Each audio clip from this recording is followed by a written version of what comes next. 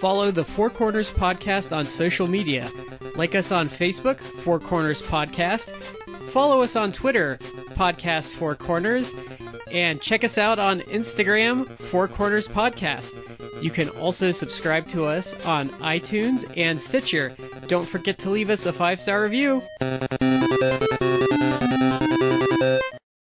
want to take this time to apologize to the television audience for what they're about to see.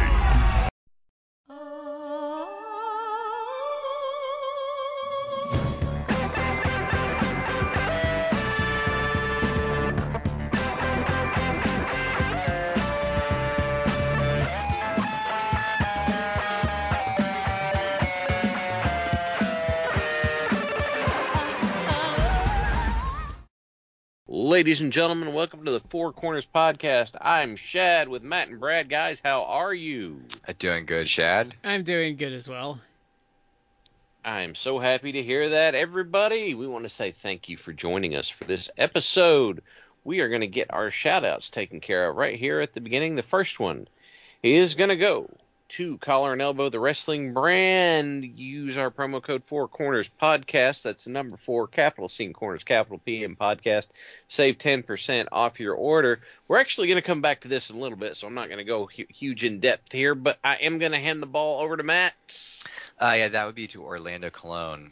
Orlando Colon, I'm sure he's good friends with fellow Puerto Rican wrestler Lince Dorado, so he would know you don't want to throw hands with Lince Dorado.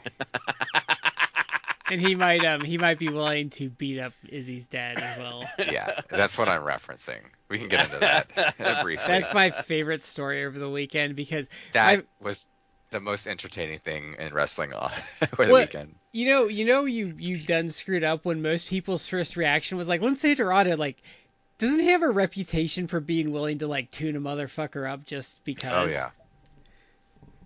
Oh yeah. Should we just go into it? Yeah, let's hit the cuts. We're gonna talk the cuts. Yeah. Should I just briefly? Hang on. First thing we got to do, since we're going into the cuts. Curse! Yes. The day after we record the last episode is when the bloodletting happened. Yes. Yeah.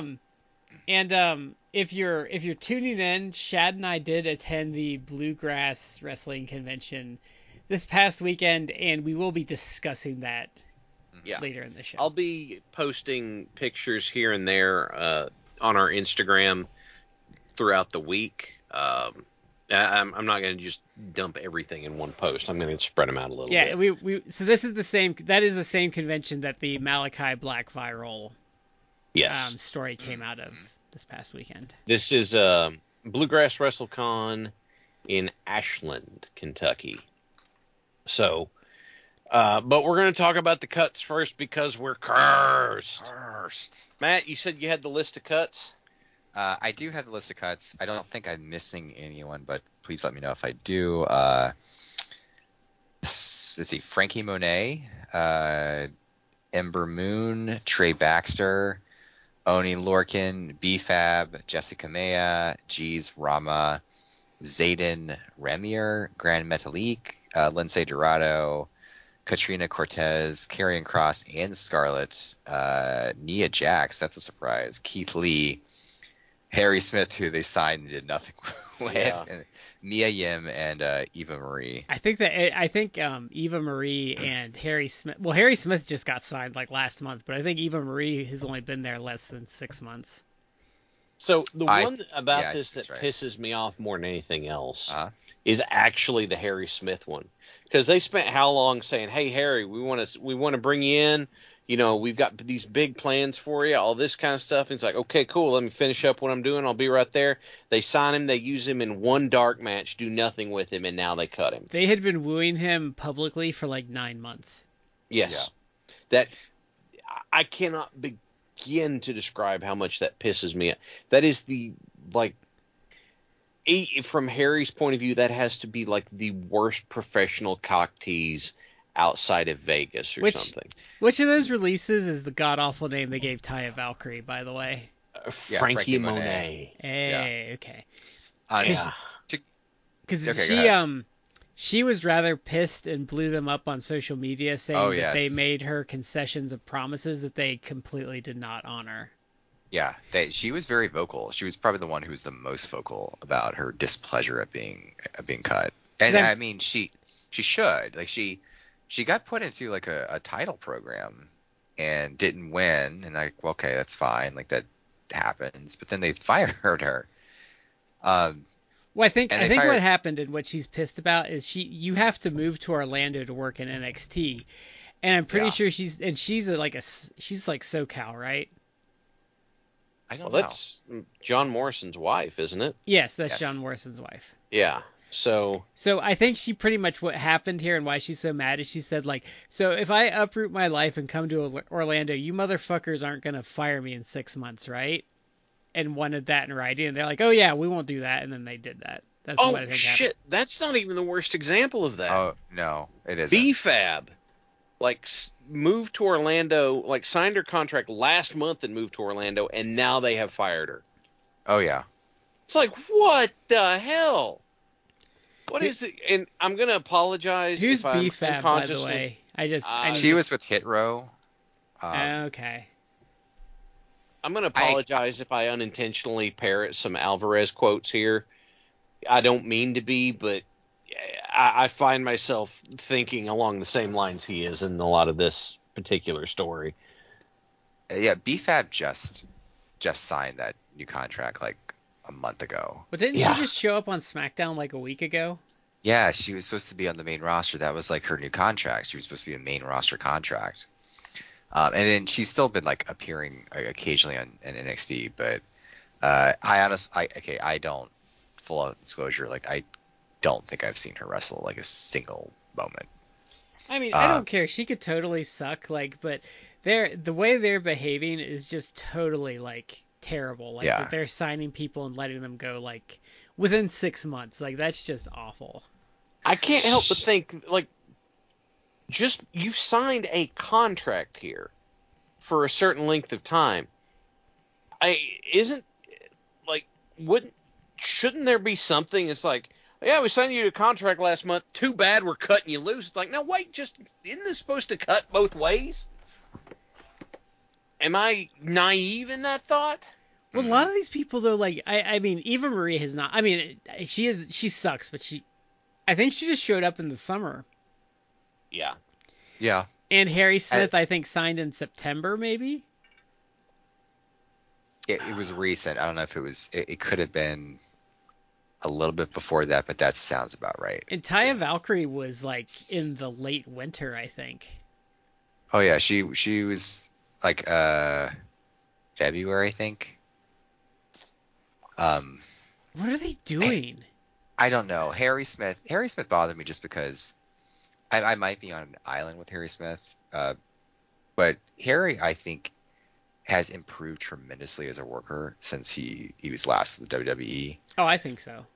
And he's got size. He's improved. He actually does have like one of the things he's done since leaving the WWE. He actually has like an MMA background. Like he's not out there like Jake Hager doing a bunch of fights, but he has that. He worked with New Japan.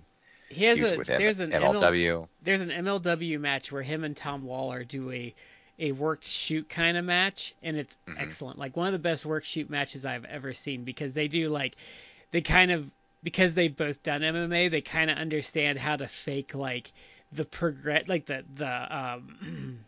like when you're in like guard and stuff, they understood like when they were like tying up how to like simulate the progression of slowly gaining control in those situations instead of like what you see a lot of in wrestling. Well, earlier this year in February, Jon Moxley faced him at one of the Josh Barnett Bloodsports, which those shows are, I like those shows. They're kind of like, they're work shoots. They're kind of Pancrase. Yes, they're kind of like Pancrase, like Rings, like the whole Japanese promotion Rings. Like it's kind of like that style. And I thought Harry did a really good job.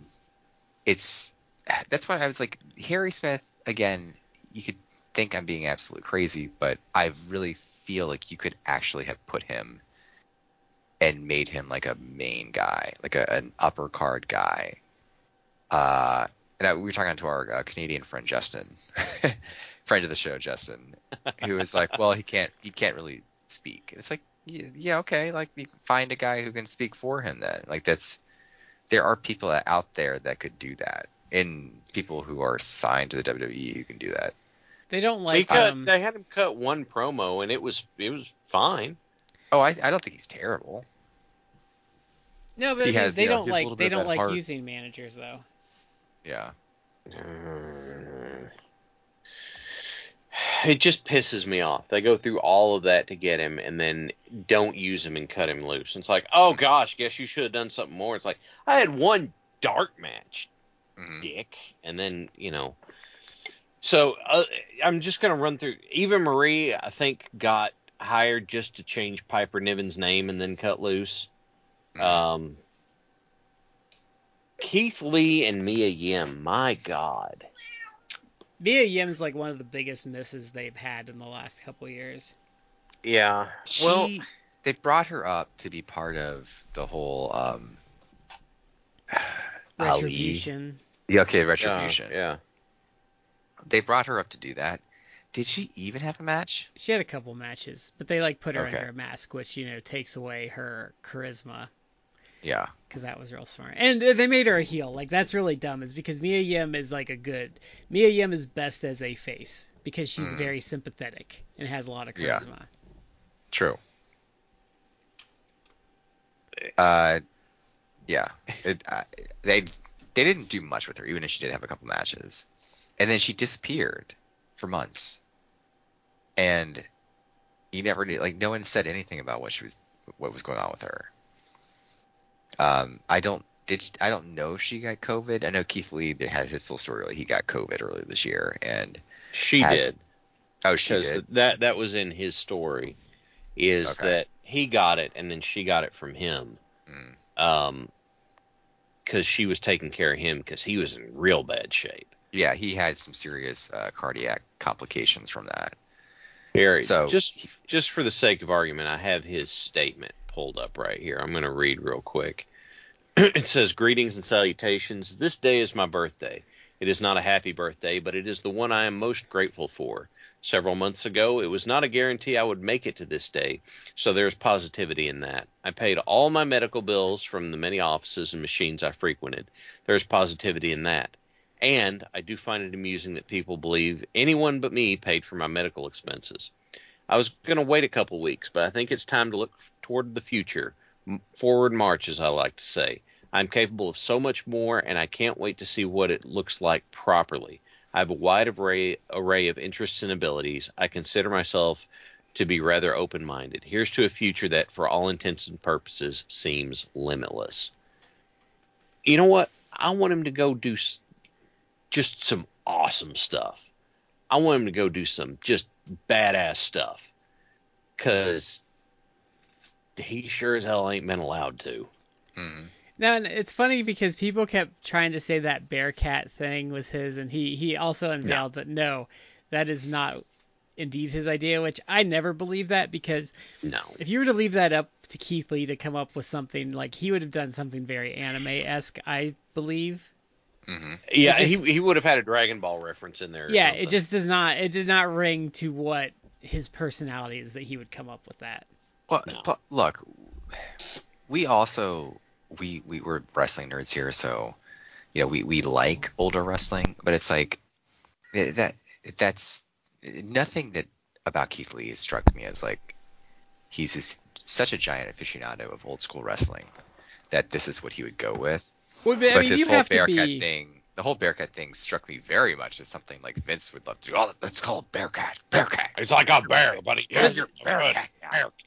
Even if he's an aficionado of old wrestling, like, you have to go into like the 70s to still catch like Bearcat stuff, and then you have to like be into specific promotions that would still be using him, and like if you really want to like catch anything with him, you're talking about going into like the 60s and like the 50s. Like there's being an old school fan, but like if you watch like wrestling from like the 50s and 60s, it's not recognizable to the wrestling of even the 80s. Those were people that that said Luthez did too much flippy shit, you know. You're not. And by the way, just like to point out, managing Keith Lee is what they were going to set up Adam Cole to do, and look how that turned out. Oh, that was the best thing. It's like, yeah, you try to convince Adam Cole to re-sign with the company, cut his hair, be brought up only as a manager, not as a worker, for a guy that you then fucking fired 3 months later. Yep. It's like if anyone like saw the writing on the wall, it was Adam Cole, and he made the exact right move. I am at a loss as to how they think they have any bargaining position left anymore. Like, because you've got, it's like, oh, we made this offer to Adam Cole. It's like, yeah, and what happened with that? It went nowhere. And look, you just turn around and cut Keith Lee. Are you going to say that you would have kept Keith Lee if Adam Cole was managing him? Oh no, if there's no way I believe that. If Adam Cole had signed with WWE instead of AEW, he would have been in this round of cuts. Mm-hmm. Yeah. I guarantee you he would have been in this round of cuts. Yeah, I'm pretty sure. Because this just ain't. Whew, God, this is mind-boggling. Have they ever been this just, I don't even know the word, like just like signing people and then turning around and releasing them like 3 to 6 months later? I don't know. The only thing I could think of that might fit on that front might have been like Awesome Kong, but there was a bunch of weird circumstances around that. They kept her for like a year though. That's the only thing that springs to mind for me. Let's see. They cut Ember Moon. She got hurt, and she hadn't come back, and so they cut her. Well, she had been doing NXT. Oh, had she? Yeah. Okay. All right. I mean, we have two people here who, while I don't have particular sympathy for their futures, I do think what happened to them sucks. I can see Scarlett why. And Cross. I can see though why Cross would have gotten released. Scarlett, I'm not sure why they did, but like Cross, I could totally see, because the thing with Cross is he kind of sucks and he has no personality, and I could see him getting up to the main roster and like showing up, and Vince is like, who's this fucking jobber? Like, why'd you give me this? And I don't think. Well, you called him up, Vince. I don't remember doing that. Vince would totally go like Drax the Destroyer in that moment. It's like, Vince, you picked him to come up. I don't remember that. No, I could see Triple H like selling him a bill of goods, and he gets up there, and Vince is like, what the fuck is this? Like, this guy's like cardboard, and he's not good in the ring. Like, I can see why they soured on Cross really quick. It's a shame they ruined NXT with him for like a year and a half. I'm in the place where I don't know, man, because they pulled him before he'd even dropped the NXT title. I wasn't really a fan of him, and they kind of they helped facilitate the decline of NXT by pushing him. But he and Scarlett seem like dicks in real life too, so they're not sympathetic people to begin with. Yeah, I've heard some stories. I don't know if this is true, but who's the guy who's like the ref, who's kind of like a nutball. Oh, was fired. Drake. It was Drake like Younger. Drake. No, not Drake Younger. Because Drake Younger's a main roster guy. It was an NXT ref. Yeah, he's like a worker. His history is like a worker, and then he became a ref. But he's kind of like, he's a little off the deep end. He's like anti-mask, anti-vax. He was also a which QAnon guy, wasn't he? he's like a QAnon guy. Like I he don't know. seems like he believes all their conspiracy stuff. Part of his explanation for why he doesn't want masks is like, well, it can hide the face of like sexual predators and stuff like that. And it's like, what? Like what? If I've ever heard grasping at straws further than that, I don't remember it. But he means it sincerely, and it's like I'm not trying to make like a political statement. Like if you're against masks or vaccines, I'm not trying to wade into that argument. I'm just saying like they're like friends with him, and he seems like he's kind of like a little on the kooky side. Yeah. That's like the allegation I think that they kind of tread in those waters where it's like again Drake Wirtz. Drake Wirtz, That's right. I knew he had a name like 5 other people had, and that's why I was having trouble with it. Yeah. It's weird. They have such a hang up on people not having the same name, but how many Drakes did they have? Now I will say I thought that Drake person was an awful person, and he seemed like he was just a douche. But I also got annoyed with there were people on like Twitter and message boards that would like follow every little thing he did, and then would like signal boost it because they had to talk about every single thing he did. And to me it was like, you know what, this guy is not worth the time of anyone's day, and you guys are really like expanding his platform way beyond what it deserves. Yeah. Yeah, you're bringing lots of attention to him that probably ought not to be there. No, because that's the problem I have with a lot of that stuff, and this is not getting political, but like especially like the QAnon stuff. We'll just use an example. Like, I don't really know a ton of people that are into that, but I see people talking about people that are into it all the time. And honestly, if those people would just shut up, I would never have heard about QAnon. Oh, like, I know absolutely zero people in my personal life that know anything about that or follow like that. Where it's like, oh yes, I believe in this thing. But I have probably a couple friends in my life where it's like they'll share something on social media. It's like, did you see what these people are saying? It's like, no, no, I don't, because I don't believe in it, and I don't follow anyone who does. So you are like those type of people. Yes, you're signal boosting these type of people. So if you're kind of like disseminating you're giving them a bigger beliefs. platform. It's like I know he kind of fell off, but like Richard Spencer a couple years ago, like I wouldn't have known who that person was until like all these like idiots on Twitter like signal boosted him to hell and back. Oh, absolutely. I hate that I know who he is. I only know who he is because of that. Because all of a sudden there were people on Twitter. It's like, can you believe this guy? It's like, who is he? Oh, it's like then they're starting pushing him. It's like, why I don't want this guy. I don't want this guy spamming my social media feed. I don't care what he has to say. He's fucking jack off. So why are you signal boosting him? But that's what happens. Why are you following them? That's the other thing I hate too. Is like, well, one of you guys have to follow them because you guys are like all over everything these guys say. Is like, it's so aggravating. Well, that's again not to wade into politics, but that's like back in literally only like a year ago. But people who would follow Trump like on Twitter or something, and they'd be like, "Oh my God, can you see what he said now?" It's like I don't follow him. I don't care. Like, and I understand the concept. Like, well, you should care what your elected leaders say because that matters. Okay, but it's like people would be like the biggest reply guys on the planet. Like Trump would just shoot off a dumb tweet, and you'd have like a million like blue checks, whatever. It was like, I cannot believe you said this. I am outraged, sir. It's like, okay, enough. Like, just go about your life. The sky is yeah.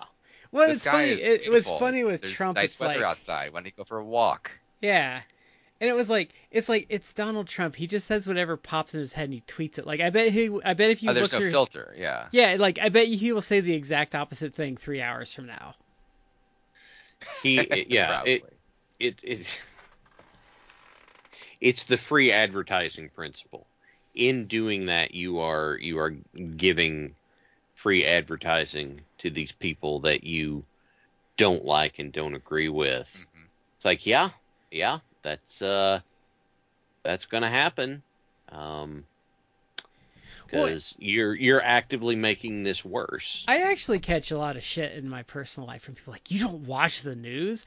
And I'm like, no, because it's all like murder, rape, and bad stuff. Like, I don't need the bad vibes in my life. I'd rather be ignorant and happy than like up to date and miserable, like all these people that Yeah. like are honestly have gotten hyper political the last 6 or 7 years, and who were fun people like in their 20s and early 30s who are just absolutely miserable people to be around now because everything's political with them and they can't enjoy anything because That's politics. And it's just like, oh my God, like get a life and like get a hobby that's not politics. It's why I used to work in politics a little bit, and it's why I'm apolitical now. Is I can't.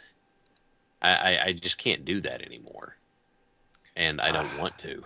I'm with you, Brad. Like, I will follow politics in the sense of I want to know what's happening, but the news I try to avoid just because it's especially like the last couple of years with COVID. It's like it every network seems like they try to outdo each other with like fear porn and other things like that, and it's like I just can't. It's just too much. It's too Well, much. the hypocrisy of the media drives me nuts too, because like especially like when the vaccines are rolling out, they would find like the one vaccinated person that got COVID, and then they would be Yeah. like, oh my God, this person got COVID, and then they'll turn around and be like, why are all these people like that watch our show like not wanting to get vaccinated? Like, gee, I wonder why, dumbasses. Yeah, like they would actively work against the societal interest.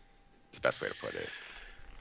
Or even stuff like though when you know like the story behind stuff, and like I have to correct people all the time, but like when they do like the kid abduction stuff and people are like, oh my God, my kids might get abducted, and it's like you realize 98% of child abductions are custody disputes, and like stranger danger is actually fairly rare, and there's probably been more children that have died because they were afraid to ask a stranger for help than children that were actually abducted by a stranger, right?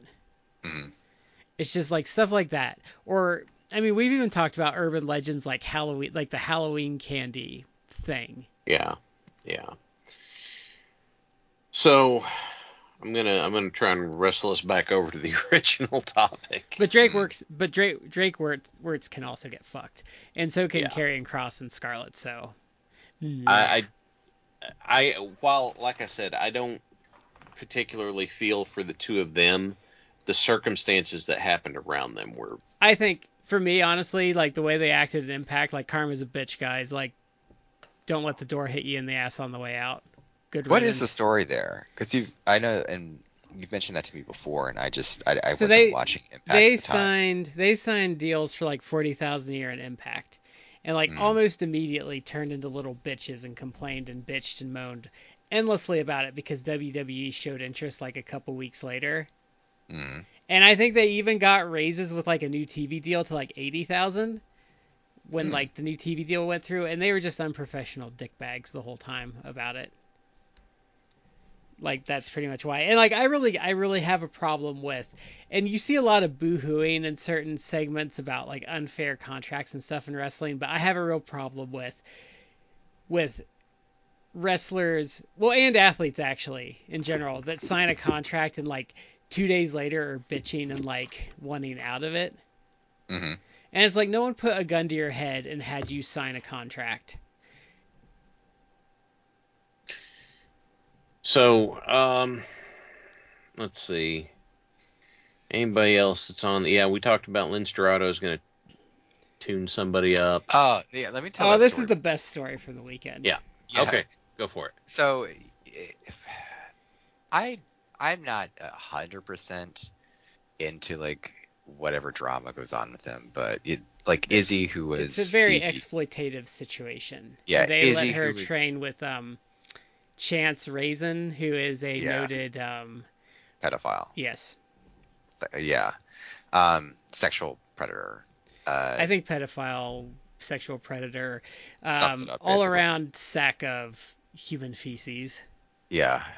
Izzy is most famous for being the Bailey superfan. Yeah, and her Yeah. parents have been trying to cash in on that for about 7 years now. Yeah, because her dad seems to be like he wants to be one of the boys, I guess himself. Her mom seems pretty shitty too, though. Yeah. They're both shitbags. Let's just go with that. And so she's like Izzy is involved in wrestling in the sense that I think she does interview stuff. And I think the rumor I heard, like, yeah, she's training or has trained. I She's don't done know, matches, but I think. Yeah, I don't know, but she's kind of like affiliated with the wrestling business in a way. But but her parents allegedly are like dicks, and one of the things that I've heard is that if they don't like you in like NXT, if you're like an NXT worker, they don't like you, then they will, mock you. They will try and get chance to have people at the NXT shows like mock you and things like that. They're going to kind of, for lack of a better term, they're going to brigade you. They're very good at brigading. There's one act, maybe it's like the Grizzled Young MSK. Veterans. Oh, MSK.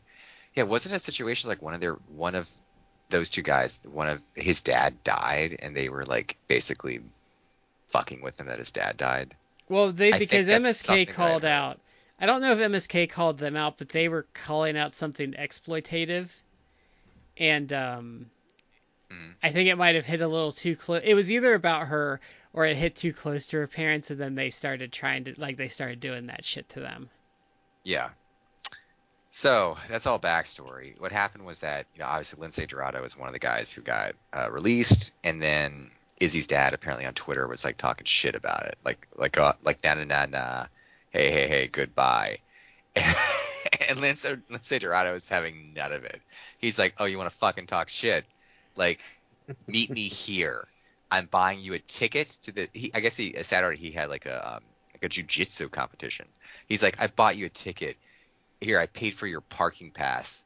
Fucking meet me at 4:00. We're gonna handle this. And the guy, LA Park's riding shotgun with me. yeah, Show and up, you won't. and put all this shit out, and the guy like immediately backed down and issued like the notepad apology, and And then then, I believe proceeded to delete his Twitter account. Like yeah, I that's how think so. much. And then That's how I much. believe Lindsay said, "Fuck you, dude. Like we do you apologize to my face, bro." Oh yeah, because people Yeah. were like, people.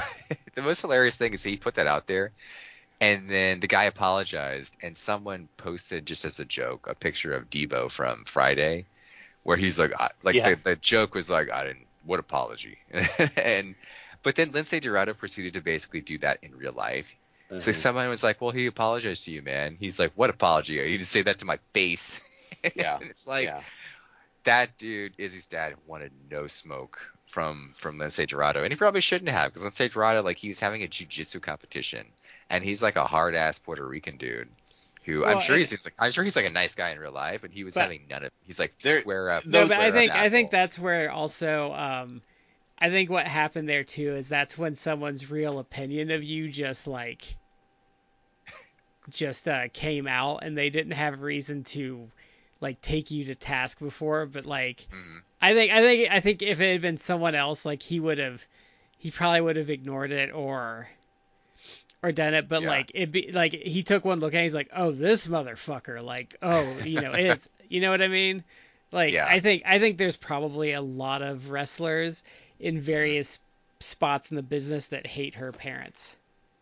Oh yeah, I've heard a lot of it's like secondary rumors and stuff like that. Like they're not well liked.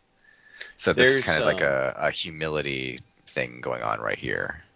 there seems to be a correlation between in the wrestling business, like there are folks who are super nice guys, Mm. but are not afraid to jack someone the hell up either. Mhm. And you know what? That, to me at least, just doesn't seem like a bad way to live.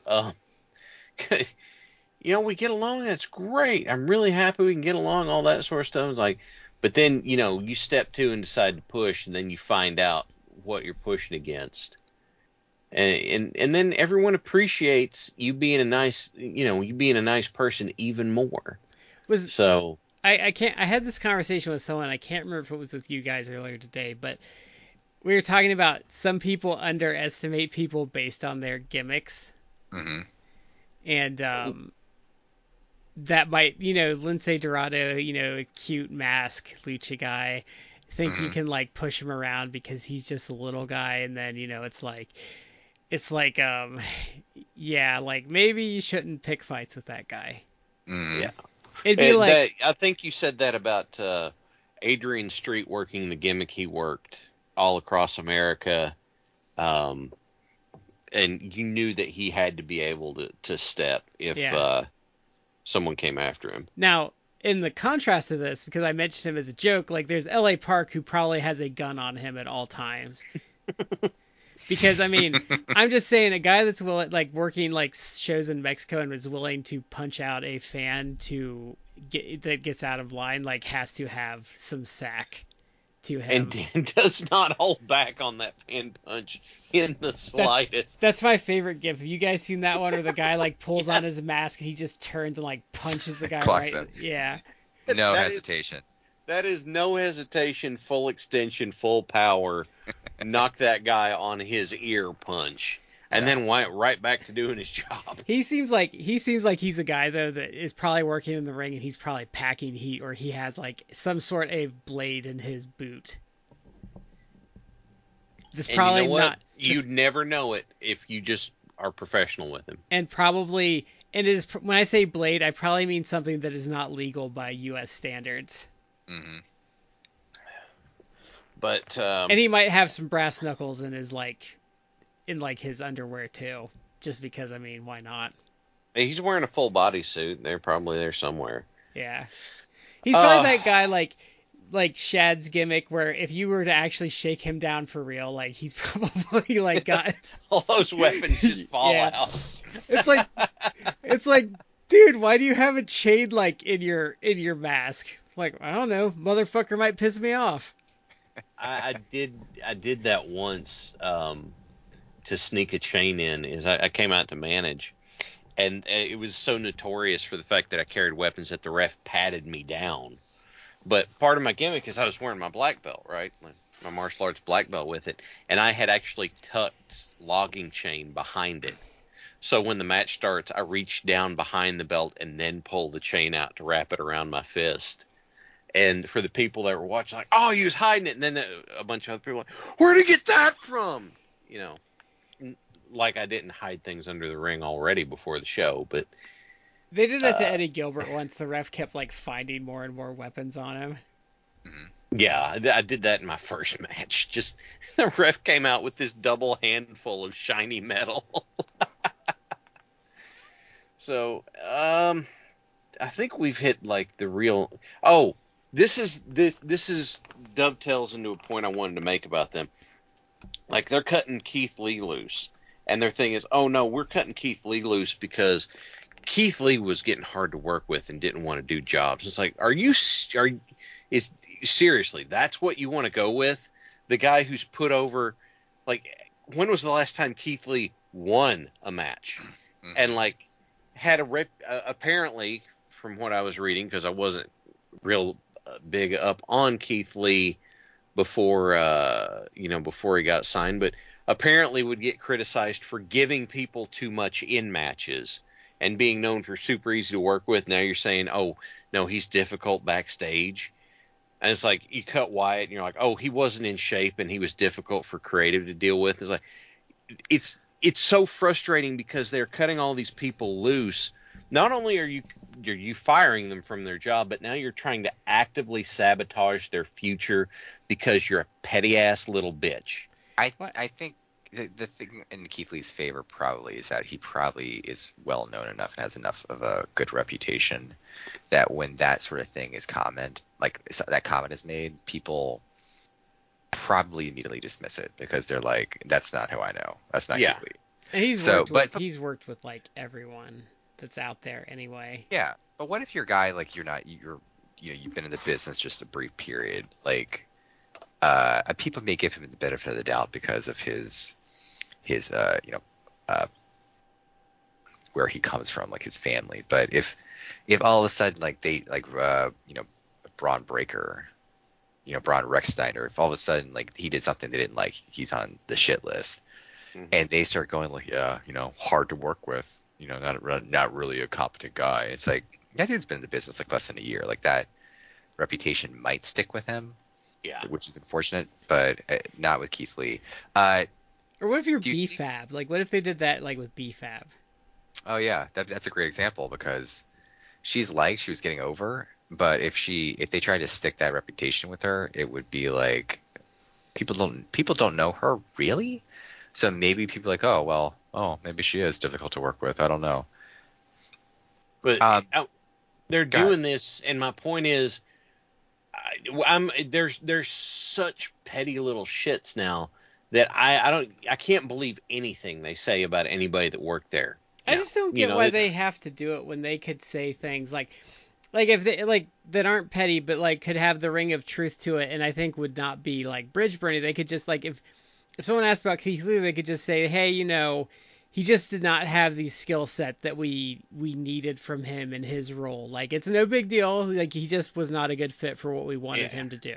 And I think people would look at that and be like, okay, like, I don't necessarily agree with that, but like, I can see the logic of your thinking there. If it was just, hey, we were trying it and the pieces weren't coming together, so we said, hey, we're going to give you a chance to go work in some other, because to go back to a discussion from earlier where there was a line of thought on the internet, and like, oh, well, they don't, they can just sit in catering. They don't actually have to go and work. It's like, nobody gets in the wrestling business to not wrestle. I don't like that reasoning either, because you still have to travel to the show to do nothing. Yes. But that's the thing. You're not making easy money. You still have to go to the shows, and nobody gets into wrestling to not wrestle. So that doesn't work either. So we've got these folks who are going to try and go out and ply their trade elsewhere, where you have this gigantic company that just cut them loose for reasons that nobody's exactly sure about, but they try and make sure and shit on you and ruin your future when you're going looking for another job. That pisses me off in a big way. With Keith Lee, and I guess, well, predominantly Keith Lee, because I don't think they were saying that stuff about Mia Yim, but do you feel like they were trying to basically get ahead of their skis on this one? Because they brought him up from NXT, didn't really do much of anything. Like they did the Vince McMahon thing where it's like, oh, we're going to push you like real well for like 2 weeks, and then by the third week we will have lost interest. Remember, they gave him like, that fucking with you. They gave him that skirt there right away, and he was just toast week one. Yeah, that was bad. I mean, they fucked up Karrion Kross's outfit from the gate too. But they brought him up. They did nothing with him, nothing good with him, and then he got COVID, and he was on the shelf for a while, and then I guess they brought him back, but they didn't really do much with him. So do you think that they're trying to be like, well, hard to work with? When it's like, no, you actually, this is a really good example of you not using him well, and that he couldn't work, and then you brought him back, and you didn't really have anything to do with him.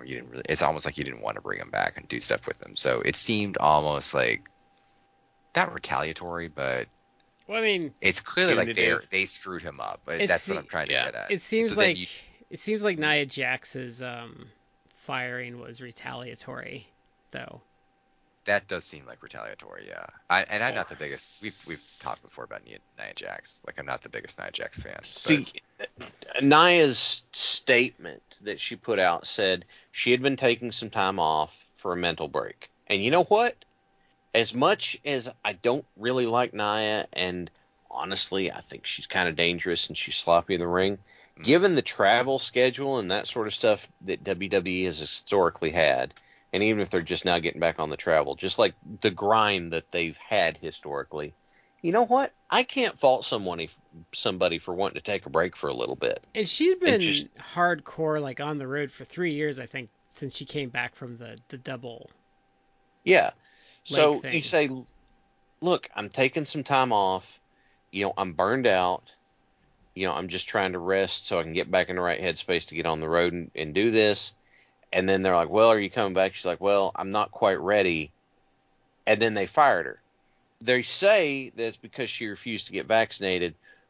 But then there are reports that there are people who supposedly got, and for WWE, not getting vaccinated means that they can't travel around and do shows in different places. They can't go to different countries. It's a logistical thing. Yeah. Okay. But her claim is that was never brought up to her. Other people who it's been floating around that they wouldn't get vaccinated either. They said no one ever told us about this. They just cut us loose and then said that was the reason. So there's this pattern of we are firing people in decisions that in a lot of cases I can't make heads or tails of, and then we're making up reasons to smear their reputation Yeah. of why we fired them. It's like, what Sh- kind of unethical horse shit is this? Meltzer She- thinks with her that with theirs, they essentially fired her to send a message to everyone else that, yeah, we'll give you time off if you need it for mental health issues, but when cuts come around, we're not going to take care of you. Probably. In her statement, like she basically in her statement, she kind of never denied that she's anti-vax. Yeah. It kind of was just like left hanging there. But she did say like that my status as being vaxxed or not was never brought up. Like that they never voiced that was a consideration. And she had there's a specific language she used, which basically said like it wasn't presented as like an option to me. It's like if I wasn't vaccinated, they weren't like, well, please get vaccinated. If you're not vaccinated, you can't continue to employ you because of these logistical reasons. It was just like, here's your termination papers. Yeah. And you really can't. It's a different era now, with the way these things are viewed. But in the more recent years, I think when you have literally just like last year, the death of Hana Kimura to suicide, Yeah. and earlier this year, even with the WWE, you had people like Jake Atlas, who has effectively like retired, at least for now. Who knows if he's going to come back? But he's basically said like, I have to step away from wrestling. Like it's not good for my mental health. Or When Kylie you Ray, have who needs to stop trying to come back to wrestling. Kylie Ray really is like a sad case because I think has a ton of talent, and I think she has a lot of passion for the wrestling business. But anytime she's kind of put in a position where Someone depends on her. Yeah, companies want to start using her and using her more often, and she's getting more high profile. She has relapses for whatever her mental health issues are. It seems like it's possibly anxiety. I don't know. I don't think it's been ever. Or she's struggling with like imposter syndrome that's bringing on panic attacks or something. Yeah. But with her, like, I'm very sympathetic to Kylie Ray's problems, but what I would say to her, well, and I don't know how it would work in another job, but like, I think it's time someone needs to have a conversation with her of like, I know you love this, but it might not be for you in your condition. Yeah, until she can demonstrate that it's she could consistently do it, and I mean consistently do it for like a while, like a year or two. Mm-hmm. It's probably better if she just steps away. And it's tough because it's like this is someone's dream. Or only agree to do one shots for companies and just say, look, Yeah, I can't be pushed or anything, but if you want to bring me in for like a double shot on a weekend, is just like a side attraction, like that's fine. Because that's where it seems to go wrong, like you said with her. It seems to go wrong when like they start figuring her in. If she was on a bunch of pay-per-appearance deals, she'd probably be okay.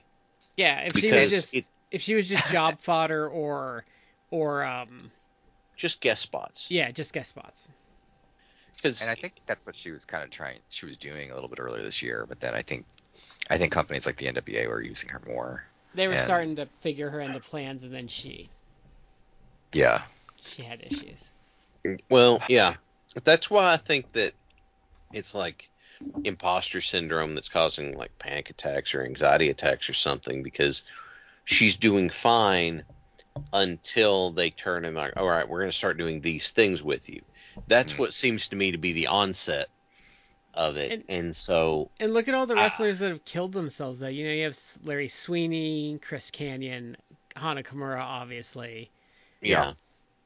It's not something that, I mean, back in the day, I'm sure the attitude was just like, just suck it up. But we're not in that. That's not how things are anymore. And especially, and really should be.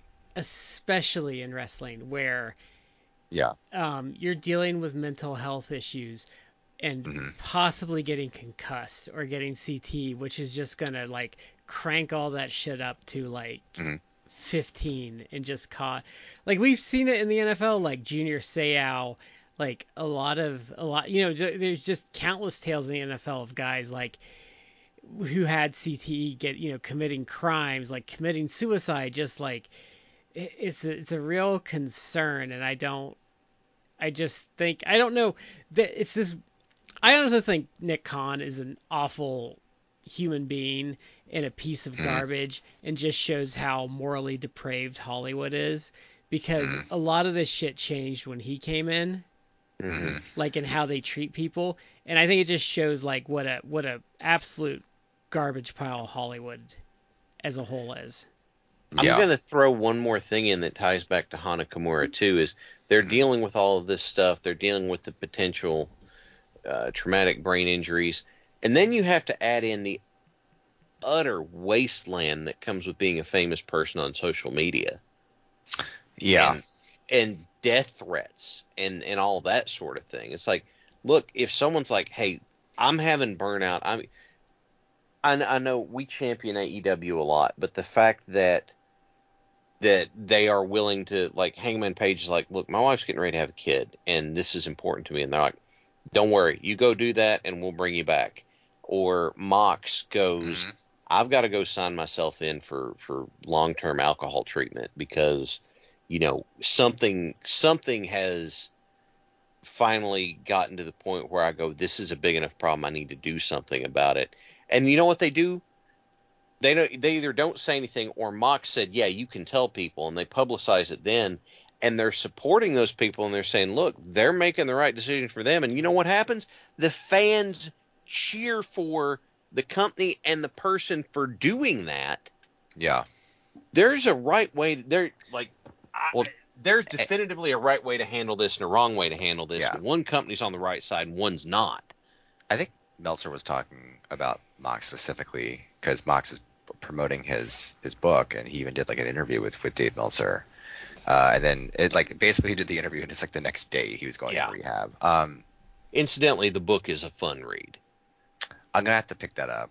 Is it how long is it? It's like 272 pages. Does it sound like long? It came across like, I mean, he might have been like, someone might have been transcribing it, but it sounds like it was not heavily ghostwritten. It feels like it's kind of in his voice. It was not ghostwritten at all. Because first of all, reading it, I can hear Jon Moxley saying these things as I read it.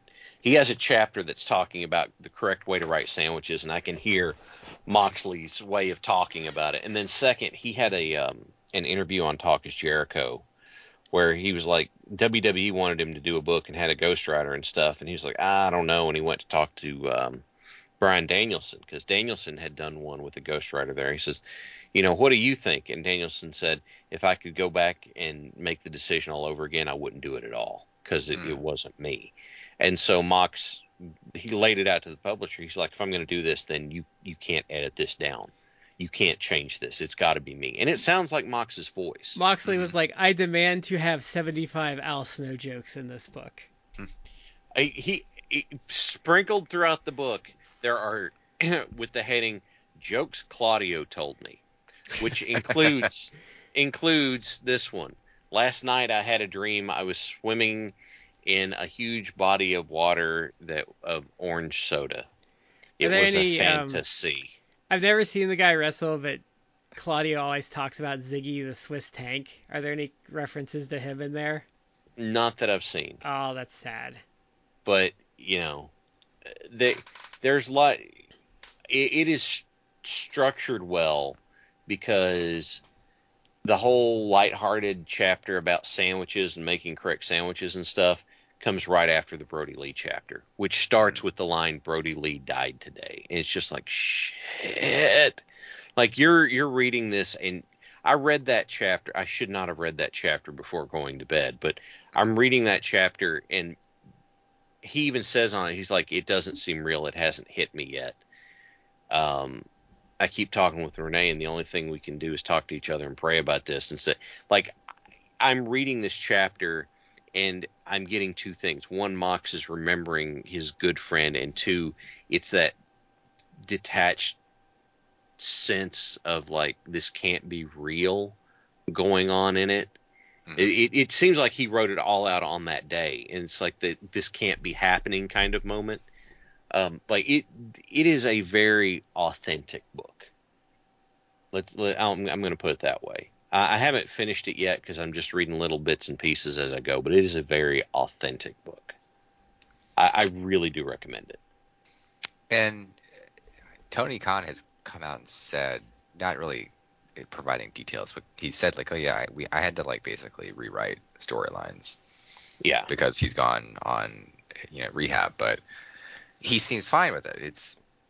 That kind of goes with what I was saying like months back when Brody Lee died. When we were doing our Brody Lee tribute show. Like I actually think that in his heart, Tony Khan is probably like a good guy, which it's tough to say because you never really know how bosses are, but he does seem like he's a good person, and he views this company. It's basically his baby, but it's more than just that. It's like he's trying to be a fair and good boss beyond just being like. He just seems like he tries to be like a good person and a good boss. So when a situation like this, I think he versus someone like Vince McMahon or Nick Khan, he tries to see them as like a human being. So it's like, oh God, John needs to go to rehab. Like, all right, let's figure it out. Yeah. And it's not like, hey John, like that really puts us in a bind. Can you go like 2 weeks from now? That work? Like, no, he's just like, okay, you got to do what you got to do. And that was part of like his interview in last week was like, oh, this past week was like one of the toughest weeks I've had. Yeah. Like the second toughest week for the company. For me, like having working with the company, the first toughest week was Brody dying. Yeah. So that's pretty heavy. It's like, wow, John Moxley goes into rehab. It's like, it shows. I also think it shows he cares. Like these sort of things like weigh on him.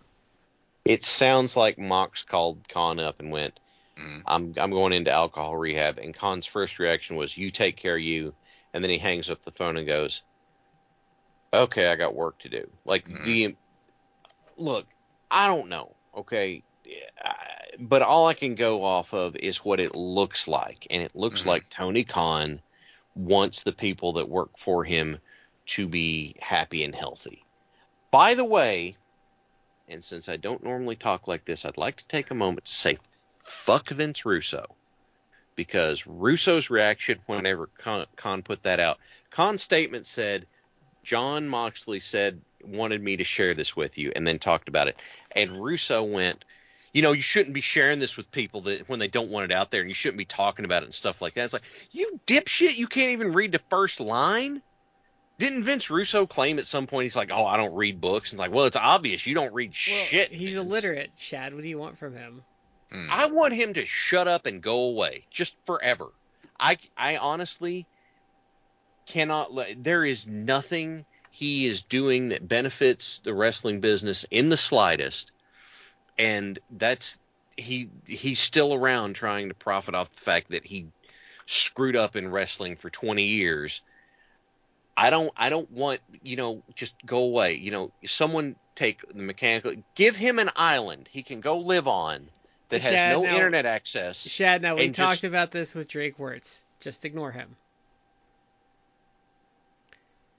Don't feed the troll, Shad. Come on, you're old. You've been on the internet. You're right. You're right. You know what? You're right.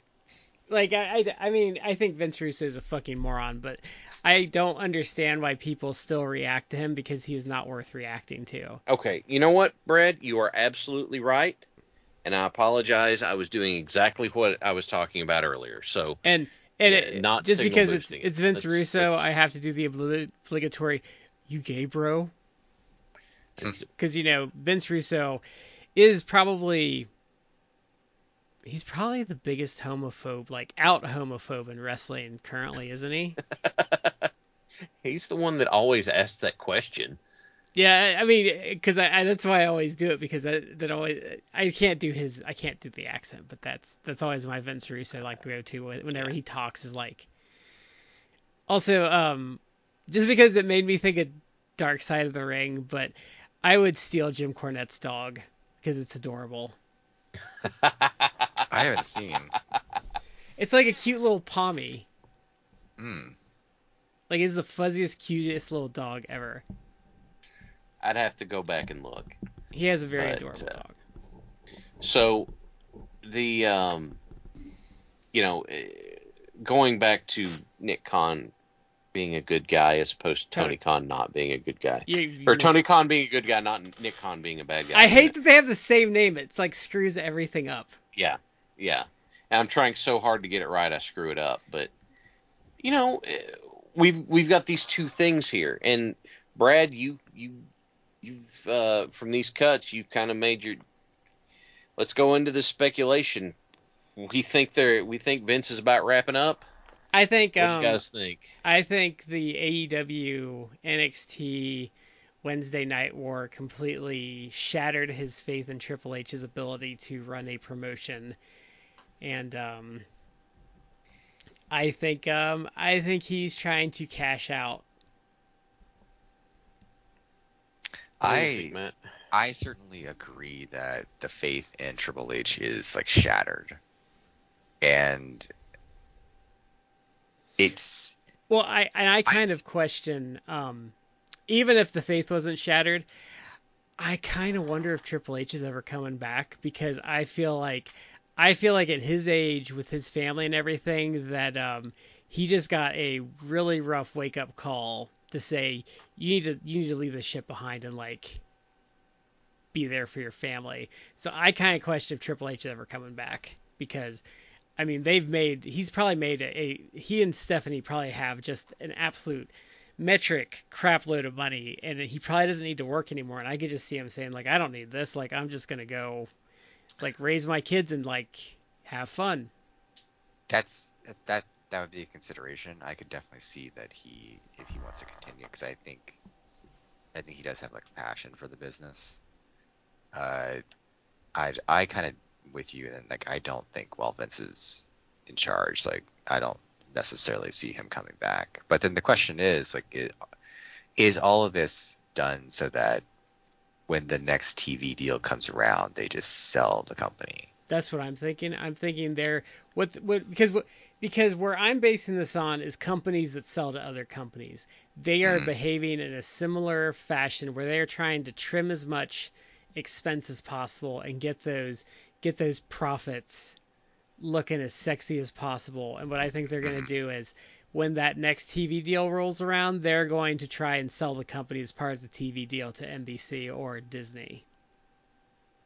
I didn't necessarily.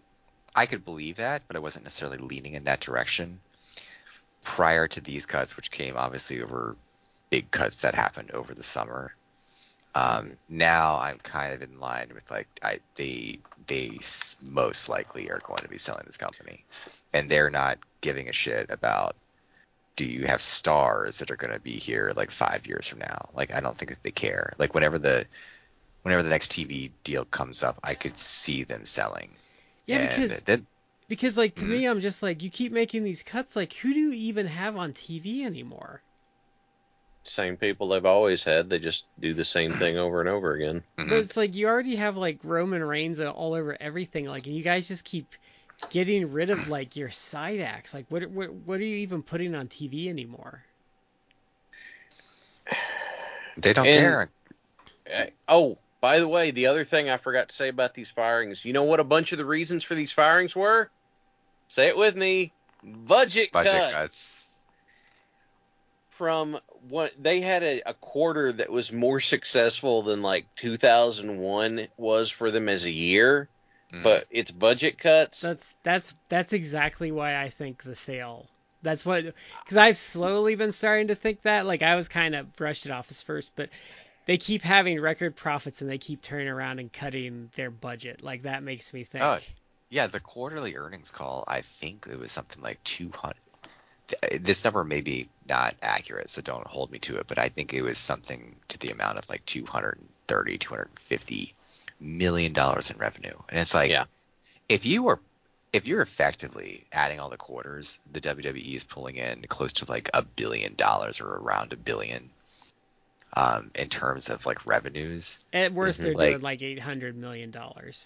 Yeah, so something like that. Like a company like NBC, or I guess Disney, like they would be more inclined to do that, and it's like, well, okay, like we already have like the platform, the ability, to put that product out on television, and then we're just going to be raking in all that money. Like that'll be our money. Like if you pay like $5 million for the WWE, let's just say that's like the price, $5 billion. Like they paid that to the McMahons. Like you could, in theory, you could make that back in like 5 years. Mm-hmm. Which would not be a bad investment for them. And then they don't have to pay out like that copyright for Hulk Hogan. They can just double dip on that and get the licensing money from Hogan and not have to pay it, so they could actually like get some extra money, like Get it on both ends. yeah. And I don't know about you guys, but the moment they sell it to somebody else, I am just 100% sure that, let's say they sell it to Disney, that sucker's going in the dirt immediately, because there's Disney, no way I believe that they could run a successful wrestling company. They don't even know. They can't even run Star Wars properly. No. They can run it into the ground. I mean, that is something that if you are like a fan of wrestling, which we all are, like my concern is like once it actually does leave the hands of the McMahons, like it could all die because of Vince's sociopathic ability to keep it running even during bad times. That's true, but it's also like because it's the family business and has been for 40, 50 years. We're closer to like 70 years now because it was. Well, if you include the McMahons, like his father, yeah. Yeah. But I mean, just with Vince, it's at least 40, going further back than that. 83, I think, is the year he took it over. And then he was involved before when it was Stad's companies, but let's go at least like 40 years, like where it's just mostly Vince's product and ideas. Like that's the family business. That's like his life's work. So if you're that invested in it, then it's your baby. Like you're gonna keep going with it. But once he sells it, it's like no one else necessarily is gonna care about it like that. So they're looking at it more as like a profit thing. If it stops being that was the whole problem with WCW. Like once Ted Turner basically like was no longer involved effectively, and it became like a corporate product, and then they decided there was a change in management in the corporate entity, and they're like, I don't think this is good for our bottom line. I don't like it. Not pulling in the ad revenue that we want. It was gone. Well, wasn't it that there was one guy who was in Time Warner? Oh, Jamie Kellner. It didn't matter. Like he's WCW the guy that was on the canceled upswing. Animaniacs. Also. Yeah, it didn't matter it didn't matter how well it was doing. He was going to get rid of it no matter what. And that is some serious, like, how does this guy keep a job stuff. I mean, TV executives are some of the dumbest motherfuckers on the planet. Yeah. But if Vince does sell WWE, and I'm leaning that way, I'm not necessarily wholly on board myself yet, but if Vince does sell WWE, I'd be shocked if he makes it 6 months after the sale. Either he's not going to make it because he doesn't know how to do anything else, or you're just going to see stories about Vince McMahon outliving his best life, like watching TV and movies he never knew existed and stuff like that. Well, I think he might do okay because he does have the grandkids to give him something to do. I don't know. Well, then it becomes a question. It's like let's say they sell it, are they still going to be involved and around? Because that's an idea. Like, well, it's like, okay, we can sell it.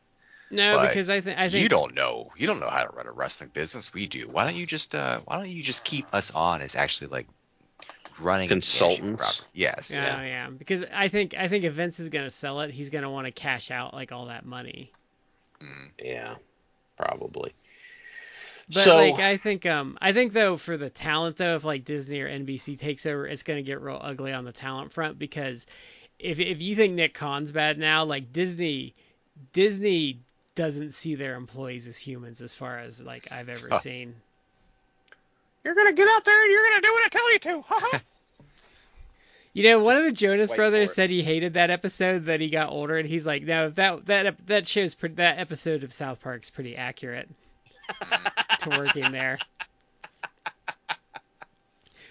Haha, what's this about not wearing the purity rings? Haha. This is how we sell sex to little girls. Haha. So, okay, that's all the cuts and everything and the sell speculation. Let's move on to something that was also a little fun. This past weekend, Brad and I made the trip to the Bluegrass WrestleCon in Ashland. And Ashland, Kentucky, because there's an Ashland, yes. Ohio. Okay, yes, in Ashland, Kentucky. And it was not a real big thing. No, it was probably I'm struggling with putting a size to the room. if you put a wrestling ring in there, they could probably get 150 fans for a sellout, I'd say, if they put a ring in there. Okay, fair enough.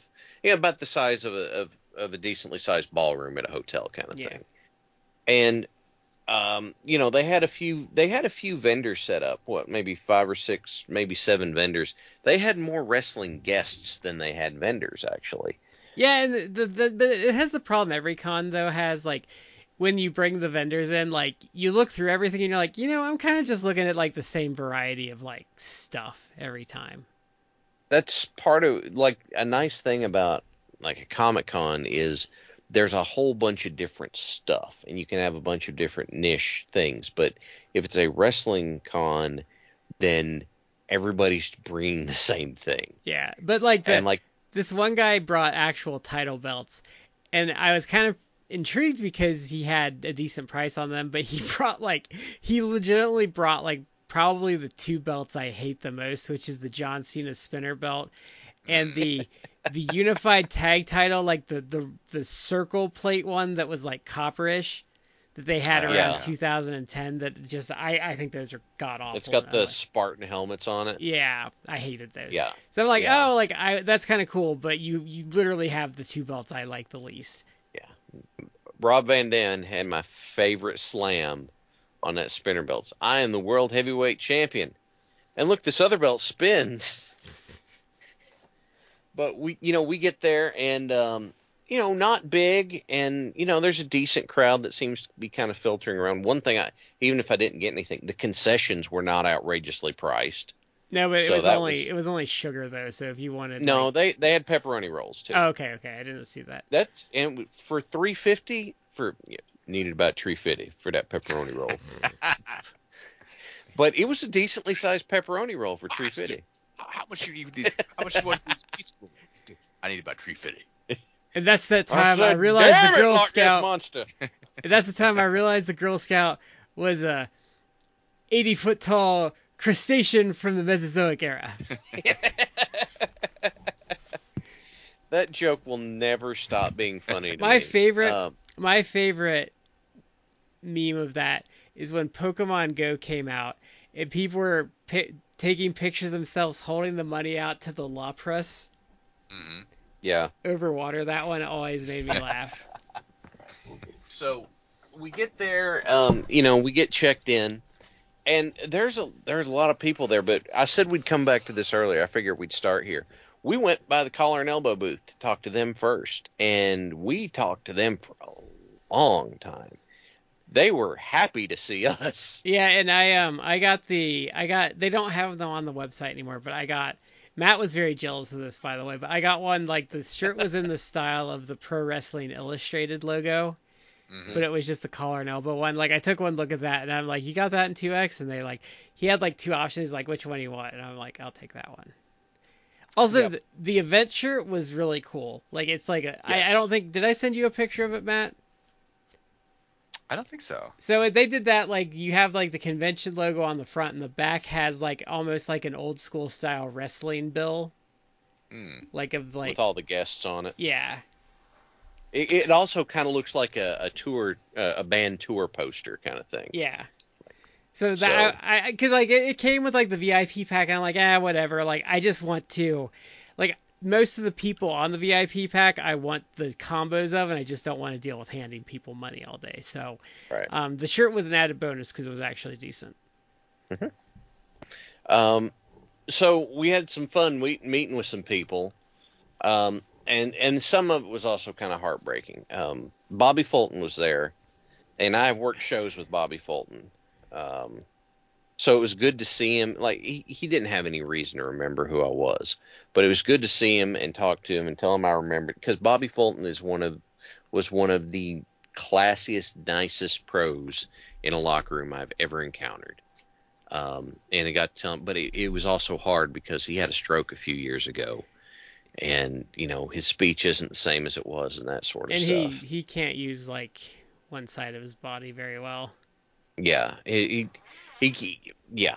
And so it was great to talk to him and see him and everything, but it's also hard to see this guy who absolutely shook the building having a super basic match because he's so good at it. And now, he's not, he's just limited that way. It's tough. So, Brad, what were some people you had a lot of fun talking to? Coco Beware was a lot of fun because Coco did not give like a shit. Like if he had a line, if he didn't have a line, like if he walked up there, whether you're buying something or not, like he would chat you up. Mm-hmm. And he seemed like he was having a fun day.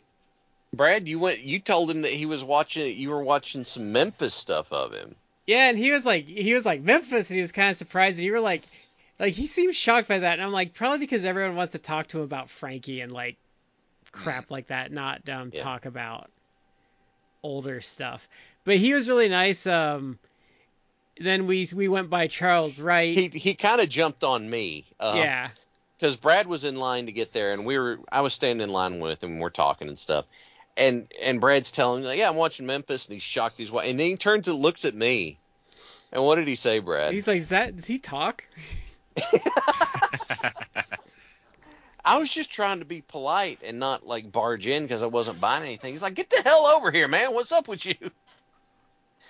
Okay. And then he went, well, and like Coco fist bumped me, and he was talking to Shad, and he's like, get over here, man. He like fist bumped you too, even though he knew you weren't buying anything. So he was a cool dude. Then we wandered by Charles Wright, obviously, Godfather, Papa Shango. He was really nice. He had the best gimmick because you could buy a package where either you got a picture and an autograph of one of his gimmicks, or like you could expand it to 2 or 3 of his gimmicks. Yeah. So, but yeah, he was having a lot of fun talking with people. Yeah. And then we went over to Jimmy Hart.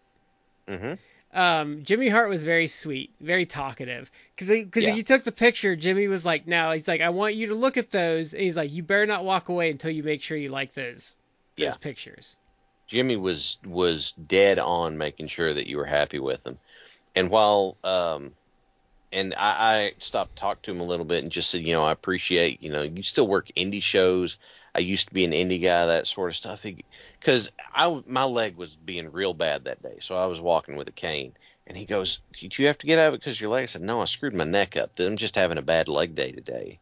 And I got to talking about some of the stuff he's seeing on shows nowadays, and kind of segued into my style and that sort of stuff. And he was really great to talk to. It was great to talk to Jimmy Hart. A lot of fun. And he made everybody else hold the megaphone for the picture. He didn't hold it himself. Yeah. He's like, no, you get to hold the gimmick. And he would they would take multiple pictures, and he would do a different pose like each time too. Mm-hmm. And then Magnum TA was there. Magnum TA was very reserved, but he was very nice. Yes. Because I think you apologized because we kind of like walked up when he was talking to Jimmy Hart. You're like, I'm sorry I interrupted your conversation. He's like, no, like, brother, like, I'm here for you guys. Like, this is totally like fine. Yeah. Well, that's old locker room etiquette coming out. Because in the locker room, if you got two vets talking to each other, you don't interrupt them. Because I walked up and Magnum's handler's the one that Well, we walked up and I reached in my pocket to get some cash, and he looks up. He's like, "Hey, man, what are you wanting to get?" And I was like, "Well, I was hoping to get a picture with you, but I'm sorry, I didn't mean to interrupt your conversation." That's when he says, "No, I'm here for you guys." So, sat down and got a picture with Magnum TA, His knee brace was huge. Yeah, and he was moving around on a Segway. Did you notice that? Well, I mean, I don't know. I don't know if he's ever totally walked right after. I think he Yeah. did shortly after, but I think he's had like degenerative problems. He since- even had to use a cane right after the accident. Yeah. But no, he was great to talk. He's kind of quiet. I think he knows he's not as well known as he used to be. So He he's doesn't just look. Like also some of the guys are obviously older, but you can still tell who they are. Like Magnum TA does not look like. no, he does Magnum not look TA. like Magnum The TA. Magnum EA of like the late 80s. Yeah. Here, you want an example of someone who looks exactly like they used to look? Billy Flippin' Gun. Yeah, we were Looks talking about that. exactly. Was he there? Yeah, Yep. the gun The club was gun there. club was Oh, there. the gun club. Yeah. Yep. 'Cause, He's a. Did you take? Let me look through. You sent some pictures. Did you get a pic with the gun club? Yeah, Shad? I did. I know I Chad did did not. I Brad did. Yeah. Oh, okay. Yeah, I would like to see Shad paired up against those guys. Eye He's to about eye. the same height as Gunn. Yeah, Gun's a big boy. He's a lean motherfucker. Like He is built out. hmm But no, Billy Gunn and I are eye to eye with each other. he's Billy Gunn's interesting because he's very interested when people come up with action figures. Like he always like mulls those over. hmm Because someone He's had interested in all of them. well, he was shocked because someone came up with a Mattel of him as the smoking guns.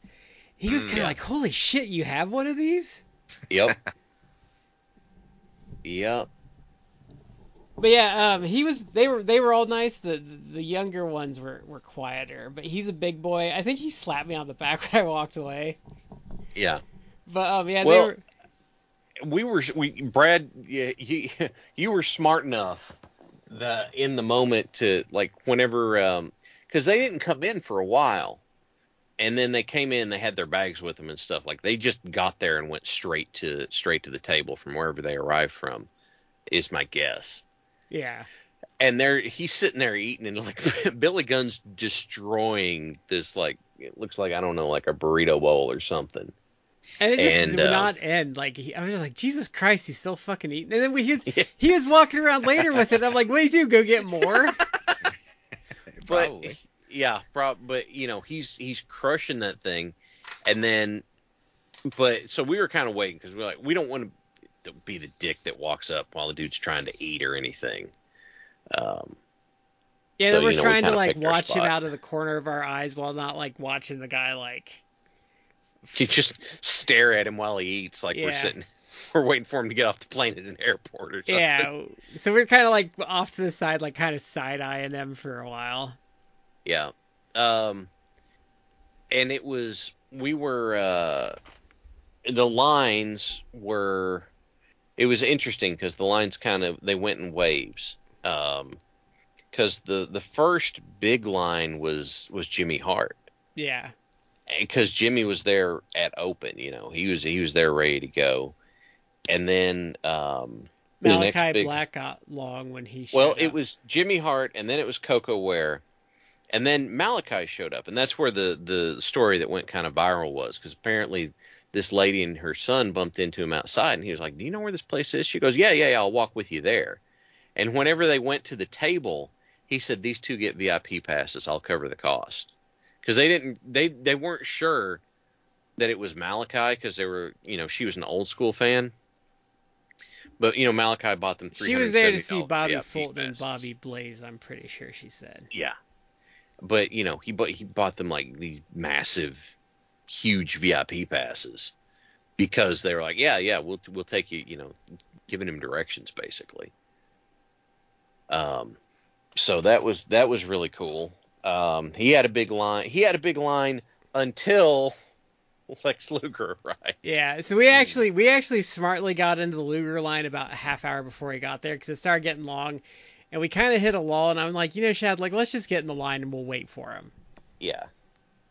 Because we figured the line's starting to stack up. Someone's got word that he's going to be here soon. And his line did not die down the rest of the day. Like you had to walk that's around true. the line all day. That's true. So then he shows up. He was actually very nice. He Yeah. looks really healthy, even though he's in a wheelchair. He looks a lot better than he did a couple years ago. He talks like he did on like wrestling TV because I talked to him a little bit. Yeah. And he was very nice. And then Okay, so here's finish your thought, Brad. I'm sorry. I was gonna say then there's this awkward moment where because you had to like get down on your like kind of like bend down on your knees to take a picture with him because he's in a wheelchair, and poor Shad couldn't get back up and Lex is like trying to help him. Well, yeah, Get because I go back. and I get the picture with Lex, and I've got my cane and I've kind of tucked it out of frame, and I get the picture and I'm trying to put my phone back in my pocket before I stand back up, and I get my cane up and he goes, "Here, let me help you," and I'm like, well, "It's okay, sir. I just gotta get my cane up." He leans over and puts his hands under my arms to help me. Lex Luger is in a wheelchair, but he's helping me stand back up. Like, yeah, he's done some bad stuff in his past, but he has had a big personality shift. Well, I mean, nothing says like learning humility than basically losing it all. Yeah. It's sometimes sad that people have to go through that before they change, but if he is a different positive person, like, then there's definitely like there's a trade-off that has occurred and a balance. Yeah. Which I'm happy to see that he's positive. He was so jacked back in the day, like he probably could have lifted you up still. Yeah. After all his health issues, probably could have lifted you up even in a wheelchair. He seemed very touched that like he had like a line and like everyone that came up like he seemed very touched by it all. He was also very humble because I was complimenting him about my favorite run of his was that late 90s run, leading the WCW charge until Sting comes back. He's like, well, yeah, I was being a placeholder. I was like, no, someone had to lead the charge. And because there's this whole thing about is Sting going to come back or what's he going to do when he comes back? And he goes, well, it was a good opportunity. I said, no, I loved it. It was great. And he goes, well, you're very kind. He was super humble about the whole thing. I'm just like,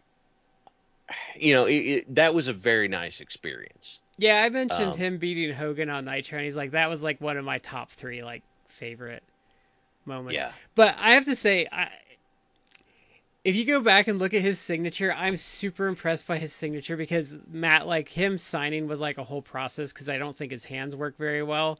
Like he has to take one hand and put the pen in the hand that like can kind of move it. Yeah. And then do this like whole thing, and like the paper has to be a certain way, and he has to sign like he does it a really weird way. Like he's got a very unique grip. Yeah. In how he holds he it. kind of does like the Bob Dole thing. Yeah. In a way, but like I was like, wow, like because I was looking at it later, like wow, like he really did a good signature considering like all he had to go through. And just a side note, Coco Beware has like a super, because he like draws the bird on there and stuff. Yeah. He draws an outline of Frankie on it with his signature. Yeah. And then so then we wandered over, like ODB was there, but she was a little pricey and I didn't want to have to go find an ATM to get more cash, but the funny thing about ODB is, well, Billy Gunn saw her and he made like a beeline for her.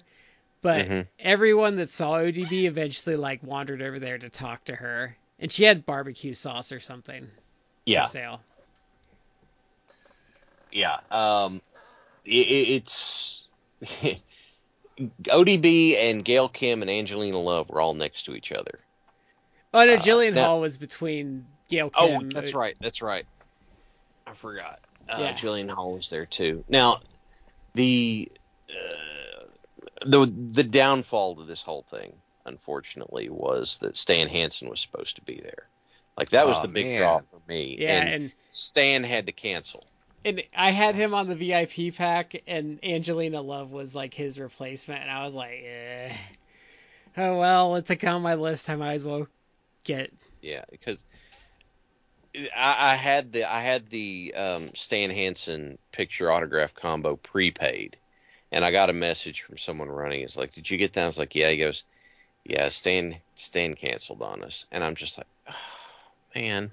And he goes, yeah, the person we got on short notice replaced Angelina Love. Do you want that refunded? I was like, well, yeah, Stan's kind of a generation-defining talent, and Angelina's not to be uncharitable, but she's not. I would And have it's just subbed like, Gail Kim in there because I think people would have been more accepting of. Gail Kim was already on the list Oh, though. I know. Gail Kim and Angelina Love were very, very tiny. They really are. Well, let's be fair. Coco's like way shorter than we thought he was too. Yeah, and Rhino's So- as much of like a human block in person as you would Yeah, think. Rhino's a cinder block with legs. Yeah, he is. He really is. He's kind of always struck me as like that. He has always had that build. Yeah, Yeah, because And- he's like got a lot of hip. Mhm. yeah. He's just he's like all torso. But the other nice thing was we ran into 3 old promoters of mine. And got to talk with them a little bit, and that was nice. Oh, we went over and talked to Bobby Blaze for a bit too.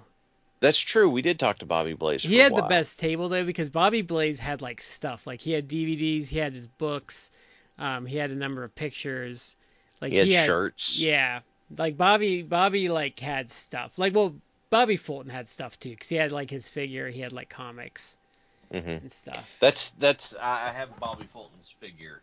I have it autographed. Oh, did you get his figure? I didn't realize you. Yeah, that was. I got a picture with him, but it's Bobby Fulton. I can't just not, shared a locker room with the guy. So he autographed a figure for me too. Yeah, I got a he picture seemed- and a figure from him. Yeah, he seemed really touched that I remembered being in the locker room with him and stuff. So Yeah, that's what I said to you when we walked away. I said I don't think he remembered you, but he seemed to like be very touched that someone like could tell him like something. yeah, there's no reason for him to remember me because I didn't work him. I wish I could have. I would have had a better time working him than Bo James, but I got to bump into some of my old promoters and talk to them a little bit, and I got to talk to the promoter that had me work against Larry D and all that sort of stuff. We are hoping, from talking with the Collar and Elbow guys, to be able to have them on the show in the not too distant future. Probably next year. Once, I was thinking about trying to set that up for January or so. Yeah, because we have the holidays coming up, and I won't go into great detail, and it won't affect anything on this show, but I'm having surgery. It'll be kind of down and out for a couple weeks here, and I think in about 3 weeks actually. Yeah. So we're gonna try and get that set up, after the first. And and Chance Prophet was there. Chance Prophet was there. He was a lot bigger than I thought he would be, actually. And he's got a lot of longevity to his career too. He does actually. He's been around for a while. So it was a good time. Because he was at the IWA East Coast table, and Shatner sitting there, and I'm like, I didn't know they were still around. Did you? And like, no. No. But after we saw him there, Brad was like, who is that? And I'm like, give me a minute. And I did some check. I'm like, I'm pretty sure that's Chance Prophet. Like, are you sure? I'm like, I'm pretty sure. And then he vanished for a while, and he came back with like half his face done with the makeup. No, yeah, then we recognized him. And it's like, yeah, that's Chance Prophet. He was kind of fun because he was just kind of walking around talking to people. Like he never even care like necessarily about man of the table because he just would. He just having a good time talking. Yeah. So we are, it was a good time. If I was to have a criticism, I wish they would have had a seating area somewhere, just because they're, just somewhere you could sit and take a load off for a little bit. But, it was a good time. Yeah, because they did that, like, they had, like, a drawing for, like, a door prize for Lucha Masks, but it was at the end of the event. But, like, I don't know if we stayed for about 4 hours, which was about 2/3 of the event. And, like, it was just, like, by about hour 3, you're kind of just out of stuff to look at, and you've gotten everyone's picture and autograph and stuff, and it's just, like, I don't know, like, what now? Yeah. which is we got into like another 45-minute conversation with the collar and elbow guys. What happened there? But and they took a stack of our cards to take with them. So yeah, we'll, like I said, we want to have them on. We really do. And hopefully they do this event again, because I would go next year if they do. Yeah. And I'm hoping that before too terribly long, they'll be able to get Stan Hansen back too. Because they told me that they did not refund his deposit, so he should be coming at some point. Because it's Stan Hansen, man. Yeah, I mean, I don't think he does like a ton of appearances either. No. Yeah, yeah. Stan Hansen's one of those people I want to meet while he's still around. Yeah. But, well, I think that'll about wrap us, won't it? I believe so.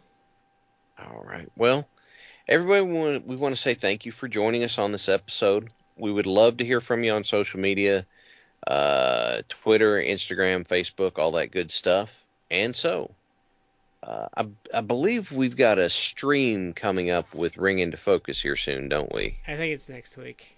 Next week? Okay. Yeah.